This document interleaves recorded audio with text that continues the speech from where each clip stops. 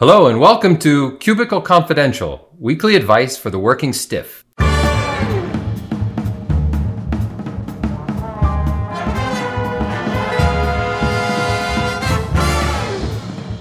I'm Chris DeSantis, and let me introduce my co-host. Oh, fuck me. You are a high-paid organizational consultant, and you can't even get co-host instead of co-horse. It's a word that, okay. Ready, Jack? Hello and welcome to Cubicle Confidential, weekly advice for the working stiff. I'm Chris DeSantis, and let me introduce my co-host, speaker, author, business owner, and blood relative of Danny Thomas, the multifaceted Mary Abbajay. Hey, Chris, I'm not a blood relative of Danny Thomas, although he did grow up in the same neighborhood as my father, so we're only tied by the Arab blood, but that's funny. Hi, everybody. I'm Mary Abbajay, not blood relative of Danny Thomas. Let me introduce you to my co-host, Chris DeSantis, who is an organizational guru, a stage presence like you've never seen, and he's an internationally known speaker. So, Chris, it is a delight to be here today. And I understand we're going to be talking about one of my favorite topics today, are we not? Yes, we are, Mary, and it's good to see you as well. This is about bosses, and in particular, some difficult bosses. And today's episode is called From Men to Boys. Now, we've all had problems with bosses. In fact, Mary has written a book on bosses called Managing Up. So we'll be using that. Yes, I have. Yeah, Managing Up, How to Succeed with Any Type of Boss. I literally wrote the book on it. That's so good. That's so good. In fact, what I had read is that something like 3 out of 4 people say the worst part of their jobs are their bosses. That is right. 75% of people say the worst part of their day is their boss. And we know that bosses are not very good necessarily at being bosses. They may be fine people, but their ability to be a good boss is often lacking. Oh, tell me, have you ever had a bad boss experience? Chris, I've had so many bad bosses that I had to start my own company because I figured if I have to work for an asshole, I could work for myself. So I have now started my own business like 20 years ago because I figured if I had to have a bad boss, it may as well be me. How about you? Oh, yeah, I've had a series of bosses over time. And in fact, about 30 years ago, I decided, well, enough bosses, I'll be my own. But I remember one in particular. I was in the HR department at the time, and my boss was the VP of HR. I don't think he's alive anymore, but I won't be whispering. But I think what happened, he had this strange habit. And when he would be upset with people, he would throw furniture. Ugh. And so when he was really upset, he would throw big furniture. And I thought this was just a myth until I experienced it. And one day I'm sitting in my office when this has a glass door, and I see a lamp arc across the lobby, followed by a chair, and he was having one of his tantrums. And we learned that when he has a tantrum, you back down. You just try to be nice to him for a while, and then he gets through it. But it was an amazing experience. You know what I love about that story is that he was the head of HR.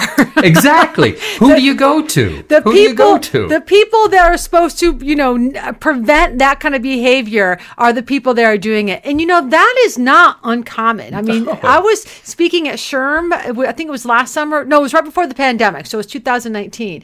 And the head of SHRM, I can't remember his name, Johnny or something, great guy.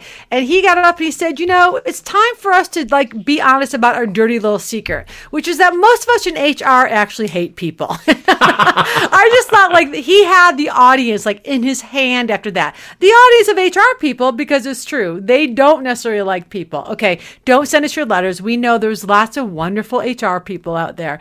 But the last boss I had was very similar to the boss you're talking about.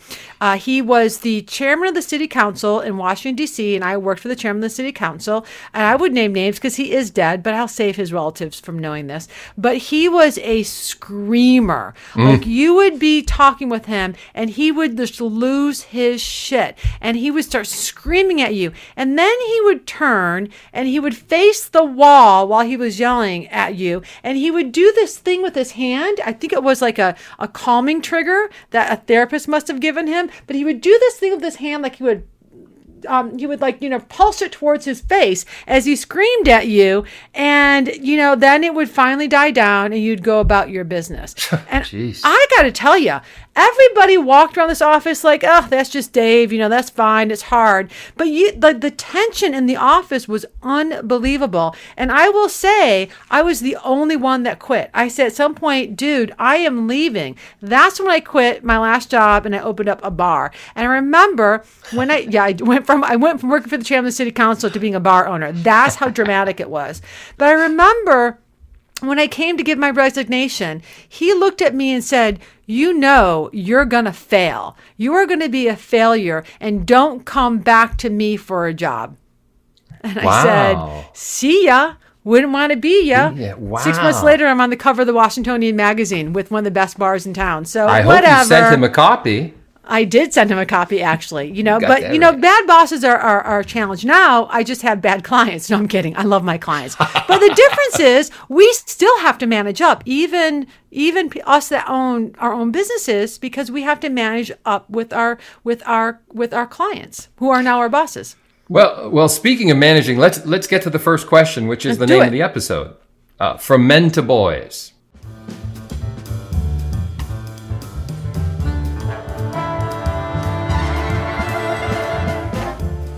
I'm the only woman in our real estate office. I'm responsible for payroll and other admin work. I've been here just over 2 years. There are 6 other staff people, not counting the sales agents. My manager and the other staff do a lot of socializing together. They often go out for lunch or for drinks after work. Initially, I would join them for lunch when it didn't interfere with my studying. I'm enrolled in a real estate licensing program. I rarely, if ever, went out for drinks with the boys for a number of reasons. I don't enjoy sports or sports bars. I don't like to drink that often. And I have someone to go home to. And I can live without the boy talk, constantly teasing someone, myself included. My reasons are my business, not my manager's, but he keeps needling me for not being part of the posse. Once this program is complete, I want to apply for a sales agent job here at this company, but since he's my manager and he's making the hiring decisions, it doesn't look good. Should I suffer through drinks with the boys to get the job, or should I look elsewhere once I have my license? Signed, Odd Woman Out. Mary. What do you think? I am digging this question. So, Odd Woman Out. So there's a couple of things here. One, it sounds like she's working in an organization that has what we call a bro culture, a culture of being bros. And so she's kind of fighting against the culture, but culture comes from the top, right? So from the leader. So it is a managing up question in that aspect. So bro cultures are... Well, any organizational culture is really hard to shift. It's really hard to change when you don't have any power. And especially when the bro culture is promulgated by the bro at the top. So I will say this, first of all. When you are in a difficult boss situation or a difficult work situation or any kind of difficult situation, the Buddhists tell us that we always have 3 choices. Choice number 1 is to accept it, which means sometimes it means sucking it up, right? But to do so by understanding this is the way it is and not letting ourselves get bitter or angry or wrapped around the axle. So accept the bro culture, decide whether or not you want to be a part of it, and be okay with that. So that's choice number 1. Choice number 2 is to try to change the situation in some way. So in this situation, it might mean trying to change the culture, trying to change your relationship with your boss, trying to change the relationship with your colleagues, trying to change the way that you are interacting in this situation. Because that's all we can do is change ourselves. And the third option is to quit, is to leave the situation. So I want Odd Woman Out to think about her 3 choices. When it comes to changing culture, the chances are that you're not going to be able to change this culture unless you're a part of it. So she could play the game and then slowly try to change the culture, gain the confidences of the bros, and try to show them the errors of her ways. Or she could just play the game and learn to play the game. So the thing for me on her that I find it to be a little disconcerting is that the real estate business is a great business for women. In fact, the highest percentage of people in real estate are women. So something like 63% of realtors are women. So I think all these things considered, I might stay long enough to get my license, but I would absolutely think in this case, I would go find another agency, because I do think in the real estate business, there's a lot of opportunity for women. And I don't think that she's going to be able to change the bro culture. So at the end of the day, those are her 3 choices in my book, but I think that she should find a culture that's better for her. Wow, I love that advice. I love that you pointed out the 3 options for her, and then what process she might use to decide which is appropriate to who she is. To who she is. Because it sounds like she is not aligned with the crowd. She's not. No. I was looking at this slightly differently than you, because I like that you framed it as a cultural issue, and I was being much more surgical and looking at it as a management issue. Yeah, so so tell us about that. Let me hear your take. And so what I was thinking about it, you've got 2 years invested in this. You know these people, you know this job, and you know the local real estate market through this particular office. So I think it's a challenge to maybe you get past. I also think if you take this as a learning situation and view this as he's irritating in the sense that some of your clients would be irritating. So can I play this person? And so in that sense, the question then becomes, how do I get my boss to make me a real estate agent and not have to suffer through nights out with the boys? So that becomes essentially what you want to do is to make, you want him to think of yourself as more interesting. And so what is where does his interest lie? His interest lies in either going out with the boys or selling properties. My assumption is he's the manager of that office, so property should be precedent, right? So you got to go where you can help him the most. And if selling properties is it, you have 4 choices, right?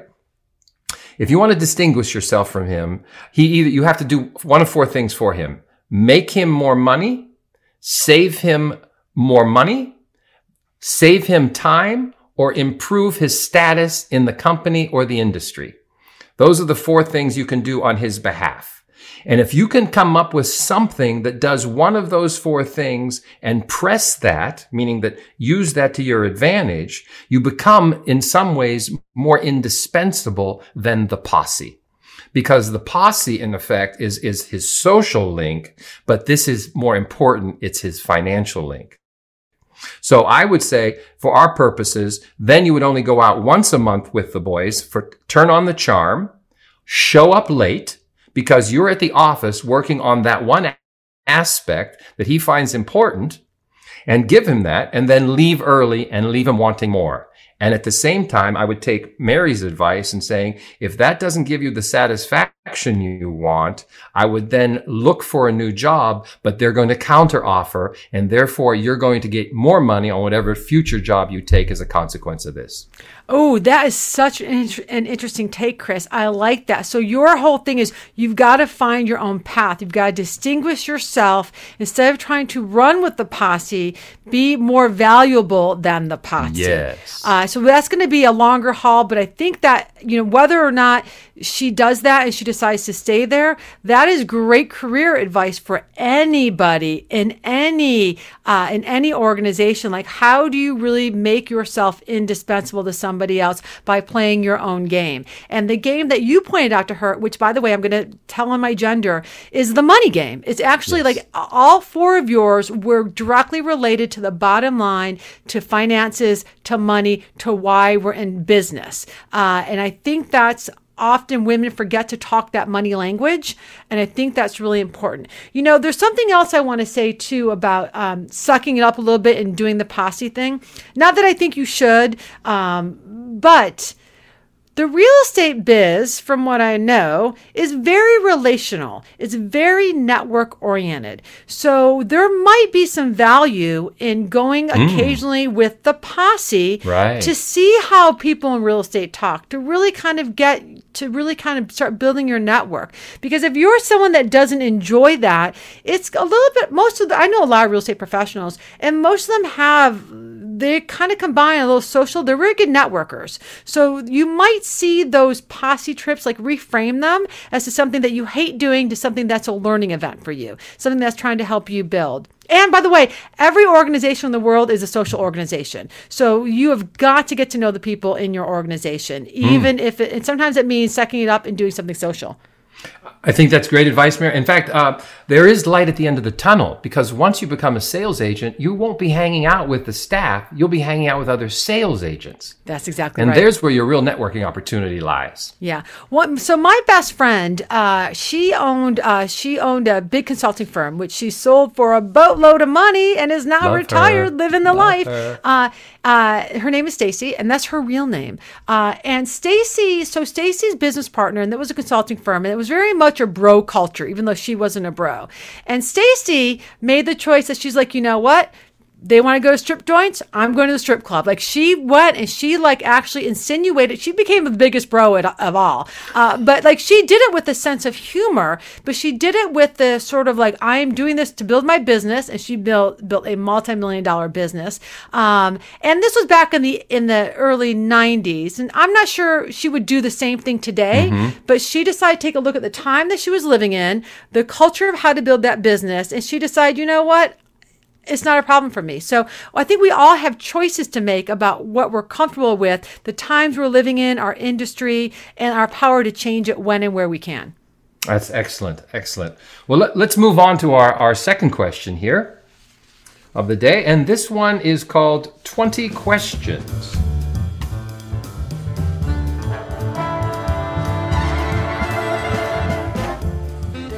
Oh, this is an art gallery. I do love art galleries. I do love. Well, but Chris, like you have, like I can see inside Chris's house. You have lovely art. Are you like? Do you regularly go and buy art? Because I've seen your decor. I don't regularly go, but I do enjoy going when I can afford to go. But I do like art. I'm a learner, so in that sense, I go to learn, and I will buy occasionally, and hopefully one day I have a collection of things. But a collection has to have a thematic, and I haven't really come upon my thematic in terms of what I'm collecting. Well, do you like sculpture, pictures, paintings? Like, what's your? Well, I do like sculpture, and I do like paintings. But then you have to go and do like the modernists. You like abstractions. There's so many categories within that, and I think you should learn the category as opposed to just looking at the thing that you like. Which, by the way, don't discount that. But the more you understand the category, the deeper you can go, and the more discerning you become. I love it. It's like wine, right? Yeah, it's like wine. It's like wine. It's like you either like the $2 Chuck or you're going to go for the lovely Burgundy. I would go for the Burgundy until we run out of that, and then I'm off to the $2 Chuck. Yeah, so drink anyway, by the way, that's good advice for people out there. If you have a good bottle of wine and a bad bottle of wine, you start with the good bottle of wine. Because once you get a little tipsy, your taste buds kind of go down. So don't save that good bottle for second. Take the good bottle first. In fact, save the good bottle and then pour the bad stuff in it. People won't know after a point in time. Oh my God, you are so right. You know, every time they do tests around this, they give people the same wine and they say this wine is more expensive and this wine is cheap. People always, if you prime them to believe the good wine is better, every single time, they just ran another study on this, every single time people will choose the wine that they have been told is more expensive, regardless of what wine's in there. Put a price on that bottle. We humans are stupid. We are. All right. Sorry for the diatribe. Let's hear about 20 questions. That was good. Okay, so we're at 20 questions here. Now let me tell you what she has said. I recently received a horrible performance evaluation. Wah, wah, wah. My boss said I did not meet his expectations. I work in an art gallery as a sales associate. My job, according to my boss, is to be professional at all times, exceed client expectations, and think like an owner. I have no truck with these phrases, but I do have a problem trying to get him to tell me exactly what each of these platitudes means. When I ask stupid questions such as, what does acting like an owner look like? He'll say something like, if you have to ask, you'll never be one. I have even asked, who might I be looking to as a role model? He'll say, someone acting professionally, or you guessed it, anyone who is exceeding client expectations. And then he storms off in a huff. It's been my dream to work in an art gallery, but how can I work for this ambiguous blowhard, even if I can't understand what he's judging me on? Signed, Edward Munch's Muse, which I love. The Scream. I love the Scream. I love the Scream too. All right, so I have a talk about ambiguous blowhards. I'm going to be one for a moment. So I have a little bit of problem with the Muse. I'm just going to call her the Muse because honestly, you don't know what looking professional looks like. You don't know what exceeding client expectations are. Like, if you don't know that and you need your boss to tell you, then I'm wondering why you're working in an art gallery. If you're working in an art gallery because you love the art and you think it's fabulous and it's your dream to do that, well, then you're missing a big point of the art gallery, which is that it's a fucking business. So you've got to learn about the business. So this goes back to what you said earlier. You need to find out how to be valuable to your boss, to the business. So I would say this, and by the way, I'm not in any sense condoning the blowhard. That is your job as a manager to develop your people. It's your job to give them roadmaps. It's your job to coach them, mentor them, teach them, right? It is his job, and he's not doing it. So this means the Muse has to figure it out for herself. She has to do something called FITFO, which stands for figure it the F word out, right? So I really believe this is about managing herself in order to manage up. So here's my take. Number one, this may be a no-win situation, by the way. The fact that he isn't giving her any time, he's not really the coach or developer, it just might not be a good fit. And he may never be the boss that she needs him or wants him to be. So I want to give her a couple ideas in a moment, but she may just have to find herself another art gallery that fits who she is and where she is in her career. So I would say this.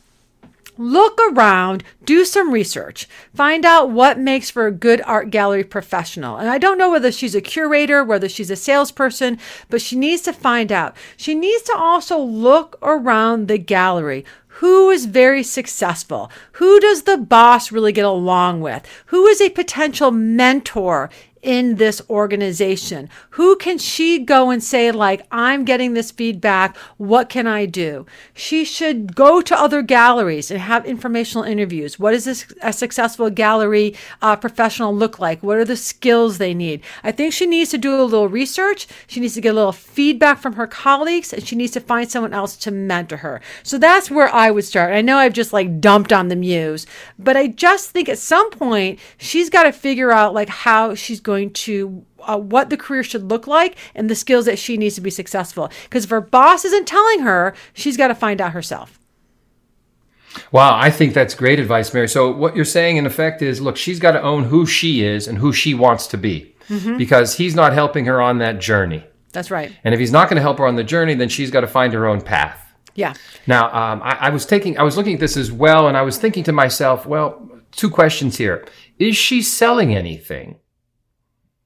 If she is selling anything, she doesn't need him so much as she might. So her path isn't as bad, meaning that he's not going to give her advice necessarily on what she's doing. And I would take all of what you've said. Look for role models. Look for people who you can adopt in terms of some that is compatible to the way you would do it, or adapt to how you would do it. I think that's great. I would also play him. This is that Pavlovian thing. I would find out when he says good things to her, she should tell him that. She said, I really appreciate that you made this point about this, or that was informative about this particular artist that you made point of. I would also play a game, I call it the Ben Franklin effect. And what Ben Franklin did was he had somebody who didn't care for him I believe this was in the government at the time in PA. And what he did is he went to his house and said, I understand you have a particular book. Would you mind if I borrow it? And he borrowed the book from somebody who didn't like him. And then he returned the book, and he was gushing about how the book was helpful and all that. And what that did was it started to create a connection between them. So my point here is that she should be asking for this man for very small, narrow, pointed advice in categories he is comfortable giving it. So that would be with artists or sculpture or things that he would relate to versus her performance. Now, I love that. Having said all of this, one more thing. Having said all of this, though, if she is not selling art, then this thing about her bad performance appraisal is all about getting rid of her. Oh, That can also be very, very true. She doesn't tell us in the No, she doesn't question tell us. what her appraisal, other than not being professional, was all about. Because you're right, money talks. Exactly. And BS walks. And then the day, an art gallery is about selling, but it's also about attracting the clientele that can afford to buy the art. So I'm very curious. I would like to know what her sales performance was. And also, I know a lot of people that get feedback and they still don't accept it. So I was talking with a young, she wasn't a client, but her company was a client. I had done some work for her. And she emails me one day and she forwards me this email from her boss. And it's like a 3-page email. And the issue at hand was she didn't tell him it was her alternate work day. And he was wondering where this report was due on a Friday. And she doesn't work on Fridays. It's her alternate work day. And so he said, listen, he laid out in this email, everything, you don't work on Fridays. Here's what you need to do, really detailed. And she forwards me this email. She's like, I don't know what to do about him. I just don't know what he wants from me. And I said, really? Because if you read his email, he told you exactly what he wanted from you. So, I'm also wondering when I get a question like this from her, you don't know what it means to be entrepreneurial. It means when you see a challenge or opportunity, you take it. You don't know what it means not to be professional. It means you speak in a certain way, you return calls, you dress in a certain way. You don't know what that means. I just don't think it's that hard to figure out, especially in the world of art galleries. Go to some art galleries, interact with other people, see what it looks like. So part of me kind of thinks she's throwing a little smoke screen. And I know that's mean, but not that excuse is blowhard. But part of me is figure it out. That's the Gen X in me. Figure it out. Yeah, that is the Gen X in you. It is, right? I think I see that. No one held my hand, sister. Figure it out. I know, but I will tell you this, in what she's saying is, be good at what you're doing, meaning that learn particular artists. Be deep in the knowledge of some artists that you can stand behind, and then pay attention to who pays attention to you as potential clients, because that's your niche. And if you can play strongly within that, carry those names with you. And if you do leave this business, you take that client base with that type of client, with that kind of art with you out the door. Yeah, I think that's right. I think it's right. I think she has a lot more options than she realizes. And I think most of her options start with her. I agree. Well, I think we're going to have to wrap this up for the day. Although before we end, I'd like to end with Mary for a moment here, because your book, Managing Up, is an interesting book and there's a lot in it. Before we leave, do you have any tips, particular tips that you would say, do this? I do, Chris DeSantis. I'm just chock full of tips. Well, the first thing I want to say is we all have to manage up, because we all have bosses. And when you're thinking about managing up, I want you to realize it's not about sucking up. It's not about being a sycophant. It's not about kissing someone's behind. It's really about managing that relationship with your boss, because your boss has a lot of influence over your career success, whether you like it or not. And you can't change your boss. You're not going to change how your boss operates or interacts, because they got where they are by where they are. So your boss should be good. And when they're not, you've got to figure out how to make that relationship work. So you have to figure out, because your career matters. And managing up is about taking control of your career by taking control of that relationship. So my big piece of advice is figure out who your boss is, not who you wish they were, who they really are, what they want, what they need, what their preferences are, what their priorities are, as Chris says, what their pet peeves are, and then do what you can to work around that structure. It might take doing a little more of one thing, a little less of something else, but figuring out who your boss is and how you can make that relationship work so that you can be successful, they can be successful, and the organization can be successful. And you know what? It's more of an art than a science, so keep trying things. Don't be one and done. Excellent advice, Mary. And let's close out the show. Take us to the close, Mary. All right. So I think we've made some good progress here, everybody. And by the way, if you want my book, you can buy it on Amazon or any place they sell books, Chris DeSantis. I should have mentioned Chris, that. Have I ever sent you a copy? No, you have not. May I have a signed one? Oh my God, I feel so horrible. Yes, of course, I'll send you a signed copy. So although based on what I know, they're all signed to Chris, aren't they? They're all signed to Chris. All of them. So, all right, now that we're done plugging me, I'd like to thank everybody for listening to our episode today on Cubicle Confidential. And please, if you have a workplace question or a cubicle dilemma, please email us to info@cubicleconfidential.com, or you can tweet us to cubicleconfide1, or just find us on LinkedIn. Chris DeSantis, Mary Abijay, we're everywhere. And no problem is too big, and clearly no problem is too small or too ridiculous, because we will answer it. And we hope to see you next week. And I almost forgot to thank Jack, the hardest working producer and most underpaid producer in podcast business. Jack Ednier, you're the best.